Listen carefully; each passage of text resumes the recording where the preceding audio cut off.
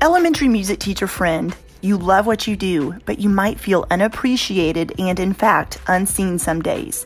You may even feel like you're on a music teacher island and just want to connect with other music teachers who can relate to both your struggles and wins when it comes to teaching elementary music.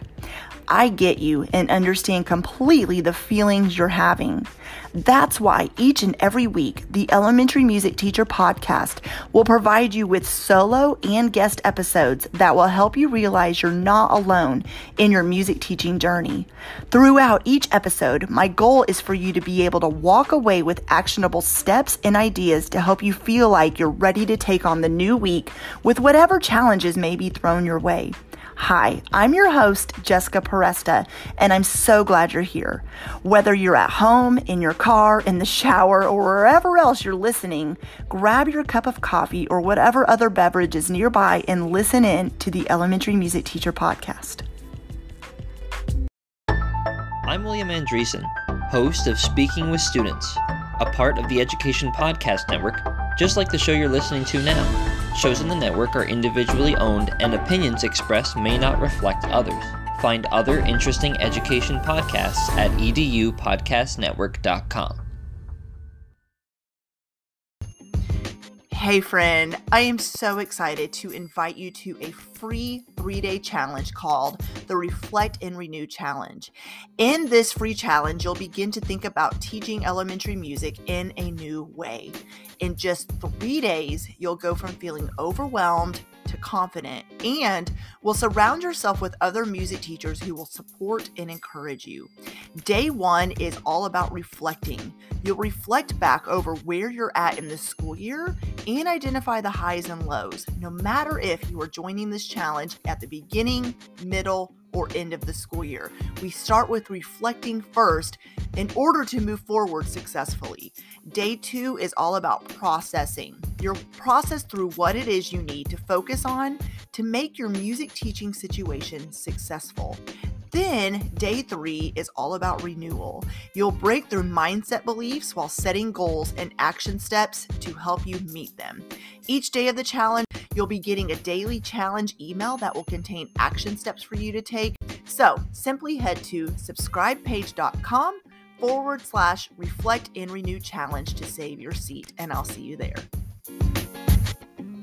Hello, friends. Welcome back to the podcast. I'm so excited to be here. Today, I'm going to be talking about minimalism in the music room and how to keep things simple. Now, let me be the first to say I am not a minimalist in my life. I love to keep things organized. I love to clean out my closet, and we're constantly giving things to Goodwill, and my boys outgrow clothes, etc. But I wouldn't say I identify as a minimalist in the sense of the word. But in the music room, I want to talk about this by using that word because, well, a couple different reasons. Maybe your background or your story starts out like mine, where you are in a position or have been in a position in a school where you didn't have any teaching resources, instruments, etc. So you basically were thrown in there needing to just figure it out and be scrappy without having any of the stuff in place. And I really do think that is where this comes from for me, is the fact that I literally had to just figure it out and make it work. But on top of that, now let's fast forward several years. The other reason I wanted to have this conversation is because I also know the overwhelm that comes from having too many things to pull from and so many instruments and teaching resources and materials that you almost don't know what to do with yourself or with them. So this has been on my heart for a while to record this episode. So stick with me if you're like, okay, what is she talking about? I don't understand. I promise I'm going somewhere with it. So stick with me. First of all, I found this really awesome quote that I wanted to share about minimalism in general. It says it's simplicity, clarity, and singleness. These are the attributes that give our lives power and vividness and joy, as they are also the marks of great art. That's by Richard Holloway. So I love that he uses the word simplicity and clarity and also talks about art for that matter, but the word joy. And that is what I want for you as a music teacher. So I broke this down into a few different categories. The first one is about owning fewer things. Now, if you're blessed with Orff instruments or mallet instruments and you have a whole class set, I'm not sitting here telling you to go donate them. That is amazing, and please don't do that. But what I am saying is if you are looking at getting more instruments, and you're constantly needing to ask the question of where do I store them, or how do I put them in my classroom when I have no more space, or if you're constantly hearing yourself ask questions like that, maybe it is time to, well, first of all, not purchase more, but maybe look at what you have to see what is in here that I don't need anymore. And if you do know a music teacher, like I shared my story 1,000 times, that doesn't have very much, maybe you can donate it if it's okay with your school. Obviously, if they bought it, we need to have a conversation. But maybe you can, or even have a system where you rotate instruments in and out of your classroom, where you take some out.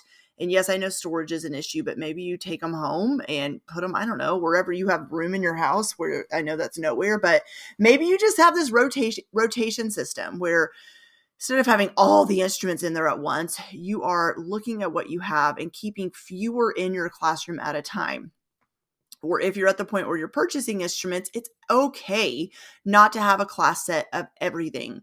My goal in my new teaching position right now is actually to just have enough hand drums for maybe 1/3 of the class, or to have enough boom whackers for half of the class. And that way I'm not overwhelmed by having so many instruments I don't know where to put them, but also I'm showing the kids that also it's okay that everybody doesn't have the same thing. It's okay that we're going to rotate and share. But if you do, like I said, have a class set of all the things, but you're starting to feel a little overwhelmed by it, maybe we're going to talk about how to set up your classroom in a little bit. So maybe that's part of it. But maybe the other thing is it's not about maybe giving it away, but it's about rotating in and out what you have, or looking at the instruments you have and maybe you don't need all of them, and then figure out a way of how to get them out of your room. The other thing is, when it comes to owning fewer things, is teaching resources and materials. Yes, there are so many amazing things out there. I see them just like you guys do. But I have to sometimes stay off of Teacher Pay Teacher. I have to sometimes stay out of the Facebook groups. I have to sometimes not go into the in-person stores. I have to sometimes not look at social media to see what new book someone is posting that I should buy. None of those things are bad, but I know myself, and if I see it, I'll purchase it, and then I'll get overwhelmed that I have it, and then I won't know where to put it. Here's a perfect example of that. I purchased some bulletin board materials this summer to use at my school, and guess where they're still sitting? In a drawer. So I'm so guilty of this, just like anyone else, but it shows me that, wow, I went back to kind of how I didn't want to be, because I don't want to just purchase things just to have them sit there and not know what to do with it. Now, if you do that and you purchase something for a bulletin board and it's, I can't use it right now, but I know I'm going to use it later in the school year type of situation, of course. But I purchased this and I know I don't have any room for it, and I won't be using this particular purchase. And so I'm not beating myself up about it, but it's also showing me like, okay, I can't just be purchasing on a whim, because that, for me, I can only speak for myself, overwhelms me when I purchase things that I don't necessarily need and that I don't know what to do with them, and then they just sit there and take up space. That overwhelms me. So if that overwhelms you as well, put your blinders on when you see the different everything out there being posted, and your school saying, hey, I want to purchase this one more curriculum for you, and you're still trying to figure out how to use all the other curriculum you have available. It's okay to say no, and it's okay not to own all the things. It's okay to know it's out there, because it may be a future purchase or a future something you need, but maybe it's just not a right now thing. So think about that. You're the only one that knows yourself and knows your school and knows your students. And so when I am speaking of this in generalities, I know that everyone's different. So your situation may not be that way, and maybe you don't feel overwhelmed by all the things. And if so, that's great. So know your personality. So the other thing about owning fewer things is decorations. I already talked about bulletin boards, but also think about kind of everything that you put on your walls and on your bulletin boards. What do you have up there? is there's so much on your walls that you can't even see the actual wall itself. I know there are some students who may walk into your classroom and they're going to be overwhelmed just because of the amount of visual stimulation that is in your classroom. Or maybe it's so many different contrasting colors that it's a little bit overwhelming as well. So look, if you haven't done this in a while, maybe you've just been hanging up, and I'm guilty of this as well, hanging up the same things on your walls every single year, but you haven't stopped in a while to just see what's actually up there. Maybe do that. Just kind of do a little inventory, even in your brain, of, wow, that is really bright. I could see that being distracting, or that one has way too many pictures on it. No wonder my kids are spacing out instead of listening. So just kind of do that. Look and see what's up there and be okay with not owning everything. Maybe there's some bulletin boards that you have been wanting to rotate out of the bulletin boards for a while. Then, like I said, think of a teacher who may be able to use it, or just do away with it. The next thing I want to talk about is programs. Now, I wanted to bring this into the conversation because I've talked about programs a few times on this podcast, but I wanted to talk about how I don't overcomplicate it. I know that there are so many different viewpoints on performances and programs, and I never want to step on anyone's toes or for it to sound like that's what I'm trying to do, because that's the last thing I'm trying to do. But on this podcast, when I do solo episodes, I share what's worked for me. And so what's worked for me is, I know for myself, I shared when I was going through the process of getting a new teaching position. There was a school that was looking for someone who was really good at musical theater. If you have that background, I am so just blown away by that, because I don't. So for me, naturally, I became a minimalist music teacher in this area, because the thought of getting enough costumes and getting them ready and getting giant sets, it just stressed me out, because that's not me. If it's you, then awesome, and I'm go for it. But for me, I did not, and I still don't, overcomplicate programs and performances. And here's how. Instead of having every kid have a different costume and trying to get it ready, let's say we did a winter program, I would tell my kids to wear red and green. Some would wear t-shirts, the girls would come in dresses, some of them would wear red or green pants, some would not have red or green, so I would tell them to just wear something that had red or green in it. And it was fine. Like, it looked good. They did great. And I also would say sometimes, wear a Santa hat if you have one. There was one time I bought a bulk set and everybody got a Santa hat. So it was simple. It was still cute. They looked adorable, but it wasn't overcomplicated. Another thing is, I already mentioned the backdrops, and I'm so blown away by, you know what I'm talking about. You probably are one of these teachers listening, but the awesome backdrops you see sometimes at these programs and plays and performances. And I'm just sitting there because I am not artsy. I always tell people I got the music side of the arts, not the art side. And so for me, I love recruiting students to make, I'll just stick on the winter program theme, because that's where my brain's at right now. But one of the classes helped make snowflakes, and we taped them to the walls. Another class helped make this banner out of bulletin board paper, and they colored it. It looked awesome. And that's what we used. We hung it up at the top of the stage so you could see it. And so I think of ways that you can simplify this. How can you simplify your programs and performances if you're feeling overwhelmed by maybe not preparing the actual music part of things, but all the other stuff? Then think about how you can simplify it. I have another episode on this podcast about recruiting others in your school to help with things, and that you don't have to do it all. So scroll back and look for that. I don't remember the number off the top of my head, but just simplify it any way you can. The next category is, it's okay to get rid of things. We talked about this a minute ago, but let me expand on it a little bit more. Keep what you need and get rid of what you don't. I will never forget one of the teachers that I used to teach with a long time ago. She retired, and the amount of stuff she had accumulated, and she even looked at me and said, some of this stuff I haven't touched in 20 years. It had still just been sitting there. So I think that was kind of eye-opening to me, going, if there's something I haven't used, maybe not 20 years, but in 5 years, why do I still have it? In fact, those of you that have been listening for a while know I hadn't been in the classroom for a while because I was running my business full time. And I had saved and saved and saved all this stuff from teaching forever ago. And I knew I was going to go back into the classroom. I didn't know when, but I finally looked at my stuff and I said, I don't want any of this anymore. Like, I just don't. I'm not going to use it. Not all of it. I still saved tons of teaching materials, but there was a box of things that I just knew I wasn't going to use anymore. And I donated it to one of my son's schools, to his music teacher. So this is what I'm practicing, what I preach here, because I do think it's important that if you're not using it or you don't need it anymore, it's okay to not save it. Let's talk about also what to get rid of. Look at your desk. What's on there? What do you have on there? What needs to be there? What could be given away? What needs to be thrown away? Keep your desk as clutter-free as possible with less things. This is possible. And here's how I do this.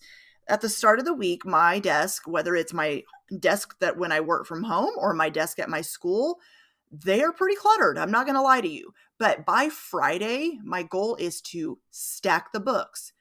Look at the papers that are scattered everywhere. Do I need to throw some away? Do I need to file it? Do I need to hand it out to someone? I look at everything that's sitting there. The pens, I put them away. Do I have too many pens? Do I only need a couple when I had 20? I look at what's on my desk every Friday, and I do this. I declutter my desk, my work area, because I know my brain.